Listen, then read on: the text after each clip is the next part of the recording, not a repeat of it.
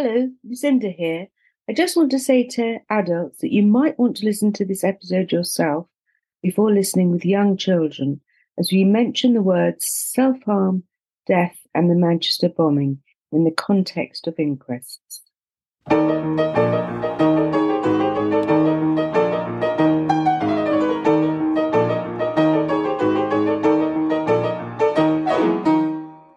Hi, I'm Emma Constance. And I'm Lucinda. And together in our Kids Law podcast, we're going to take a look at how laws affect children as we grow up. So what are we going to look at in this episode, Emma Constance? Well, I've heard that some people have brought legal challenges against the police, and I'd like to know more about this. Why do people do this if the police are here to protect us? It's really important to have a legal justice system that we can all trust and that works fairly.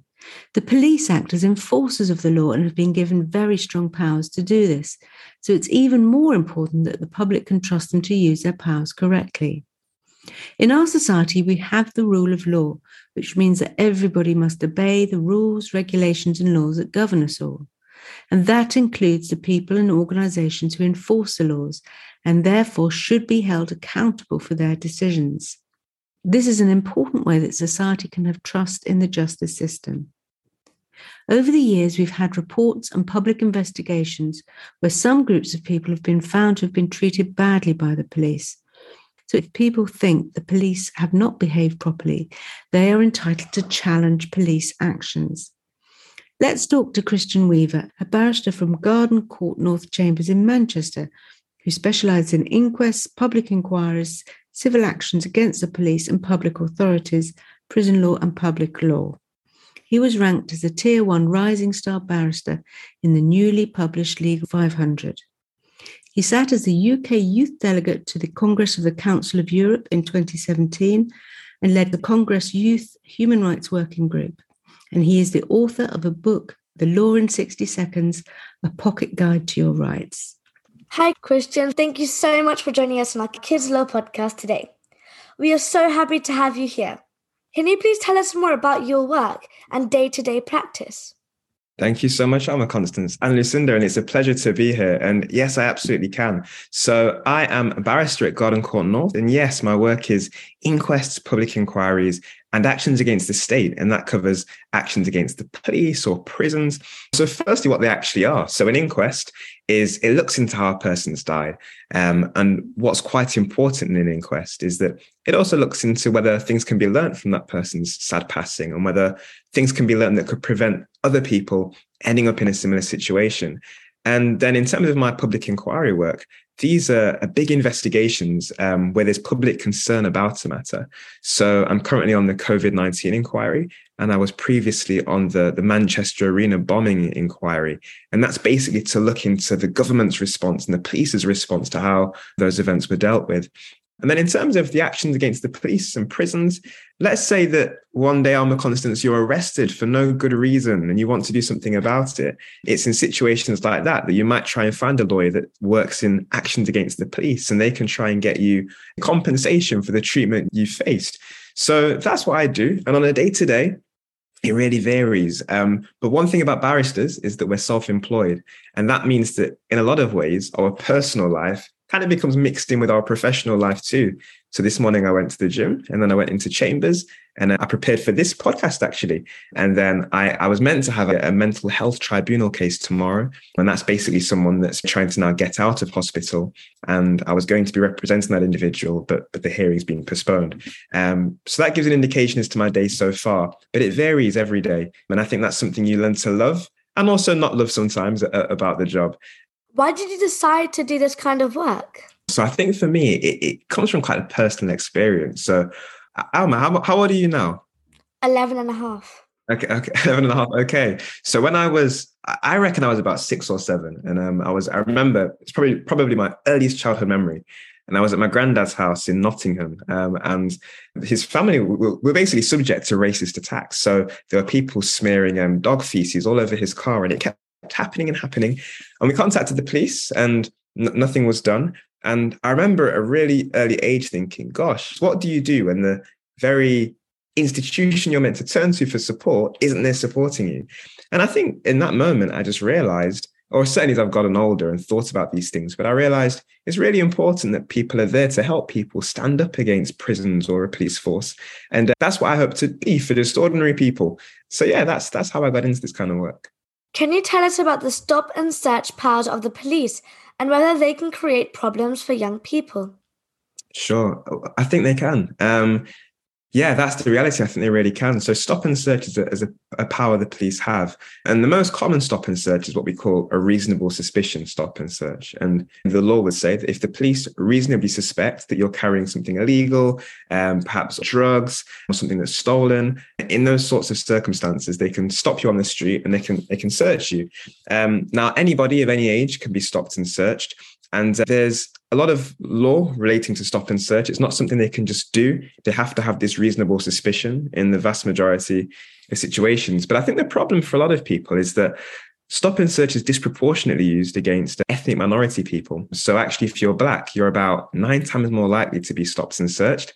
And the reality is that more often than not, stop and search doesn't find anything on a person. So there are real concerns about its use. So, it's an important policing tool, but only when it's used properly. Quite recently, there was a case where they kept the name anonymous and the person was called in the papers Child Q.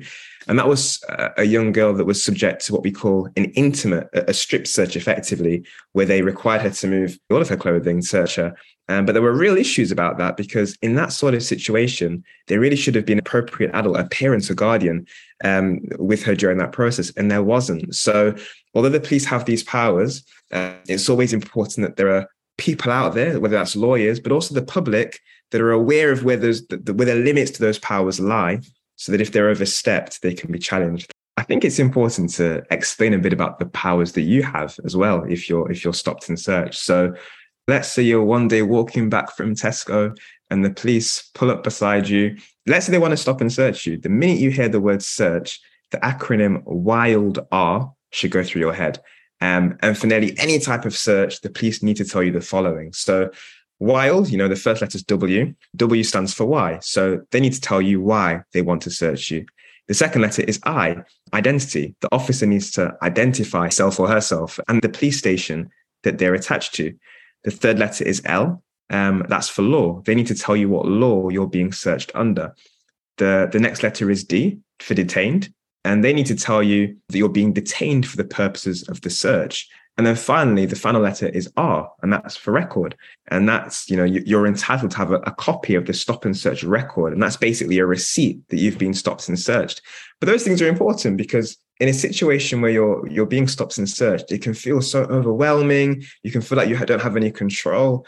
And it means that when that ordeal is over, you've ensured that you have the record of the search. So let's say it keeps happening to you and you keep getting these receipts of stop and searches, for no good reason, and you want to do something about it, you can really prove that it's been happening to you. I saw in the news that there was an inquest into the death of a teenager and that social media played a part in how she died. Can you please tell us about the inquest procedure and explain why social media was mentioned? Of course. So an inquest is an investigation into a death which appears to be due to unknown or violence or unnatural causes. And the inquest is designed to find out who the person that passed away was and where and when and how they passed away. And that how is quite a big question because that means you can really look into the circumstances of how the person passed away.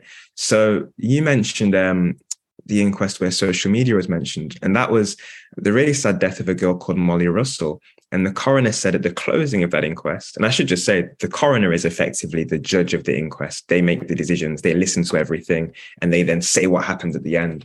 But they said that Molly died from an active self-harm while suffering from depression and the negative effects of online content. And basically, in Molly's situation, the algorithms on social media were pushing to her content about self-harm and suicide, which is obviously awfully problematic. And it shows the very worrying power, actually, that these social media companies have these days. One power that the coroner does have is the power to write something called a prevention of future death report. And that's something that the coroner has indicated that's going to happen. And that basically says, look, X, Y, Z needs to change so that a death of this nature can't happen again, or we can take steps to try and avoid it happening again. So it's encouraging that the coroner seems to be leaning towards writing one of those prevention of future death reports, but it's just an awfully sad case. And I think it goes to, again, the issues when you have power that can go unchallenged. And I think earlier we were speaking about the police, Salma, but even with social media companies, it's important that we can challenge them where they're wrong, because that's the only hope we have of keeping them safe for us effectively. Why is it important for people to be able to challenge organizations like the police?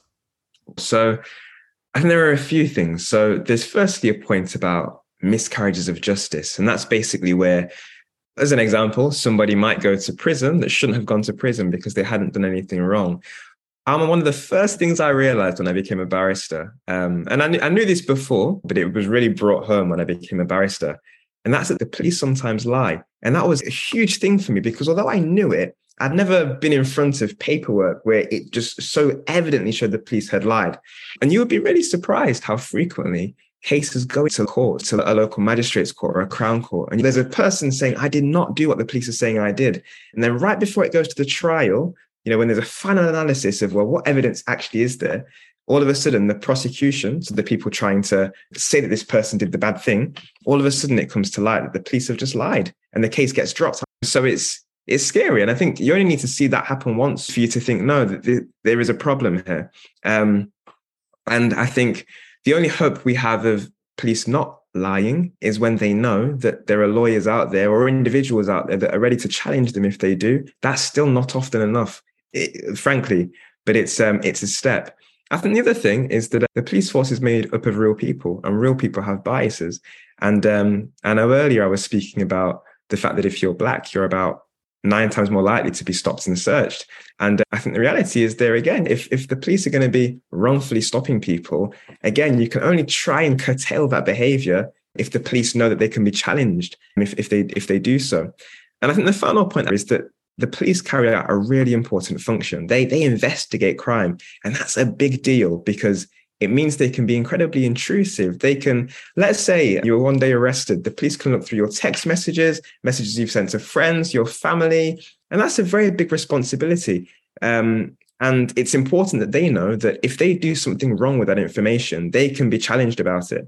So that's why I think it's important for people to be able to challenge organizations like the police, because they have such a large amount of power. And actually, the police knowing they can be challenged is one of the few ways we can try and put a bit of a check on their power. Have you ever worked with children as witnesses, victims, or defendants? And can you tell us about that? Of course. So I've represented children in the youth court. I've also represented children as victims as part of the Manchester Arena inquiry. That was the bomb that took place at the Ariana Grande concert in Manchester. So I was part of a team representing the families there. I'm also currently in the process of representing a 2-year-old boy that died at an inquest in Rochdale. So I think when it comes to those sorts of cases, speaking about the one in the youth court, and the youth court's basically like a magistrate's court, but for young people. And I think the cases require a bit more sensitivity. It's important that you take your time to explain things in maybe a bit more detail, because, it's a scary time for anybody. I've had grown adults cry on my shoulder because of the day they're going through. But particularly for a child, it's important you take that a bit more time to explain things to them. But I think also when somebody's a child, things that happen in their life can change the direction of their life.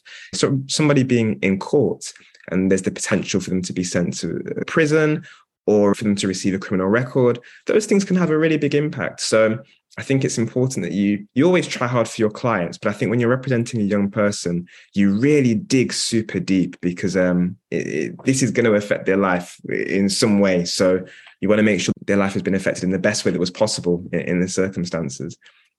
How could there be more education about law for young people? I think it's important to start by saying that it's absolutely scandalous that the moment law isn't taught as a compulsory in schools. Because the reality is the law will punish you whether you know the law or not. So in my view, it should form a key part of the curriculum. And the reality is the law is there to try and, or you'd like to think, to kind of set the moral fabric of society. So, for example, if there are laws out there that are there to deter you from a certain behavior or action, if no one knows about that law, then the law isn't actually deterring them from doing that. And equally, if there are laws out there that give you protections, Alma, if you don't know the law, how are you able to claim those protections? So it really is on a very deep level, a problem that law isn't taught in schools. And I think in terms of how there could be more education, we've spoken about social media companies here, and something I was just thinking about a little bit earlier today, actually. I wonder if when children join social media companies, there maybe needs to be a few compulsory accounts that all children have to follow. One might be on the basics of the law, one might be on the basics of financial management, and one might be on the basics of, say, keeping healthy. And that means that, the person can follow any other account, but at the very core, whenever they log on social media, maybe 1 in every 15 tweets they see will relate to something that is really important they know for their life. And I think the reality is that we have to come to terms with how life is right now. And the facts of the matter are that people spend a lot of time on the internet, a lot of time on social media. So if we want to have a society whereby the law is that bit more deeply ingrained into it, it might be these resources that we need to turn to. So in my view, they're the key steps that could be taken to make sure that there's better education for children about law. Can you please tell us why you decided to write your book, The Law in 60 Seconds, A Pocket Guide to Your Rights? Of course. So at the time I was living in London, it was the year 2018, and Stop and Search was all over the news at the time. So Piers Morgan and various other people on TV were talking about the pros and cons of Stop and Search. But I thought what was being missed out of that, Alma, was the fact that the reality is that it's people that look like me that are more likely to be stopped and searched, and wrongly so as well. And, there were real calls to increase stop and search at that time because there was a lot of knife crime at the time in London. And I knew that would affect me. I knew that would affect my friends. So I should just say, actually, while The Law in 60 Seconds is a book now, it started as a series of videos on YouTube. And the first video I ever recorded was literally a 60-second video, almost just for my friends on what to do if you're stopped and searched. And then it was me doing that made me realize that, gosh, like people don't know this information. And then I was getting strangers just messaging me as a 24-year-old then with their deeply personal legal queries. And I remember thinking, you've never met me before, but you feel that there is no other place you can turn to get the important legal information you need.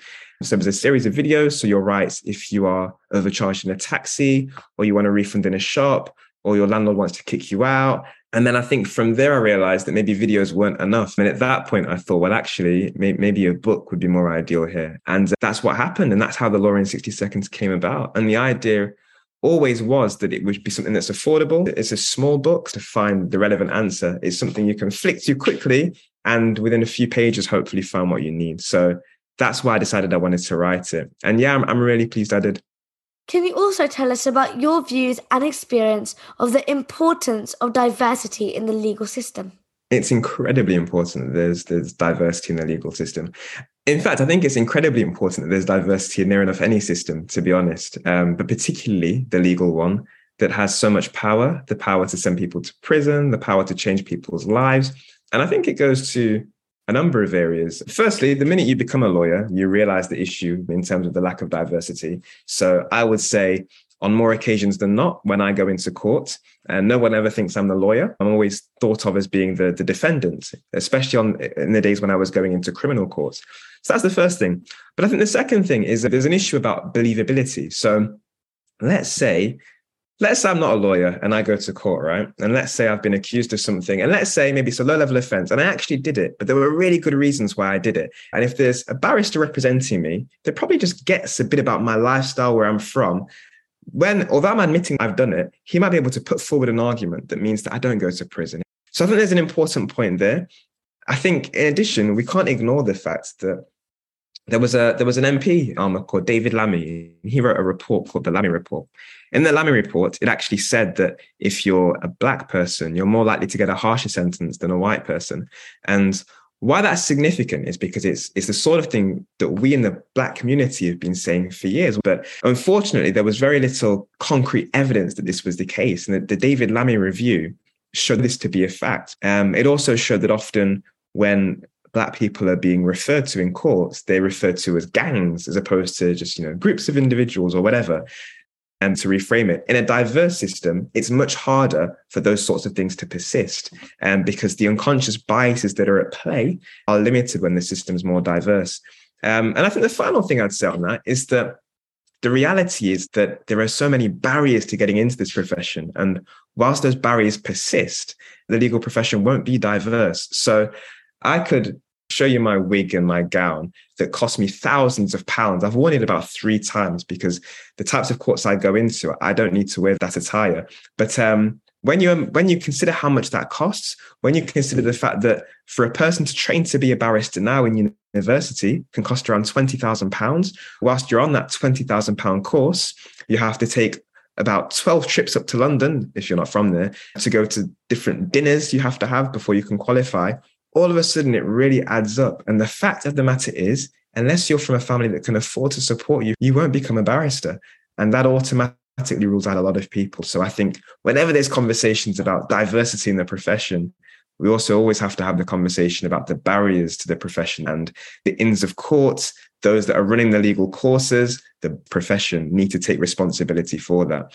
I have a question I ask all of our guests. What were you like at 10 and what did you imagine you would go on to be as an adult? This makes me laugh. So at 10 years old, I was a very clumsy 10-year-old. I've only just grown out of my clumsiness, I think, if I'm honest, but I really liked table tennis. I really wanted to be a table tennis player. And my parents were really firm. They didn't want me to be a table tennis player. And obviously that dream never materialized. But I was definitely into sports a lot. But I don't think anyone would have thought that I'd become a lawyer, to be honest. And I'd never thought of law at the age of 10. I think the only thing I did know in terms of profession is that both of my parents are self-employed. And I didn't like the idea of having a boss that tells me how to live my day to day. I think I always liked the idea of having a job where I could be living life on my own terms that bit more. And I think as a barrister, you are technically self-employed. So in some ways, that bit has been consistent. But I'm a very different person now to the 10-year-old Christian Weaver, which it makes me laugh as I think about it. Thank you so much, Christian, for talking to us today. Do you have any final advice for children who want to understand more about the law and their rights? So for those old enough to be on social media, you might want to follow some lawyers on Twitter, and particularly some of the younger lawyers, just to get an insight into what the law's like. Those that are at the very junior end, where they're still that little bit more relatable. And I would say, if you're in your school, ask your teachers, hey, can you find a lawyer, a judge to come in and do a talk? Can you find somebody that's been accused of a crime or convicted of a crime, has come out of prison? Can you find them to do a talk? I think there are so many different strands to the law, and the best way is by actually speaking to those that have been in the legal system, not as the lawyer, but as a person going through it. I think in addition, attend legal events. Not all of it might make sense, but some bits will. In May of this year, actually, I hosted a public legal education conference in Manchester where lawyers came in to just educate the public on their legal rights, all for free. We covered your rights when you're shopping, your rights in relation to loads of different things that, anybody can find interesting. So come along to things like that. And the final thing I'd say is the Law in 60 Seconds videos on YouTube. They really do explain basic bits of the law that it might be worth just checking out. So they would be my bits of advice on that. Well, Alma, what do you think about what Christian told us? Well, Christian told us why being able to challenge those who hold power over us is important, as everyone needs to obey the law. I was really interested to hear about inquests and that the coroner acts like a judge and is able to make recommendations in a report to help prevent future deaths. In this really sad case recently, the coroner thought that harmful online posts had played a big part in a young girl's death. It is shocking that Black people and those from ethnic minorities are more likely to be stopped and searched for no lawful reason.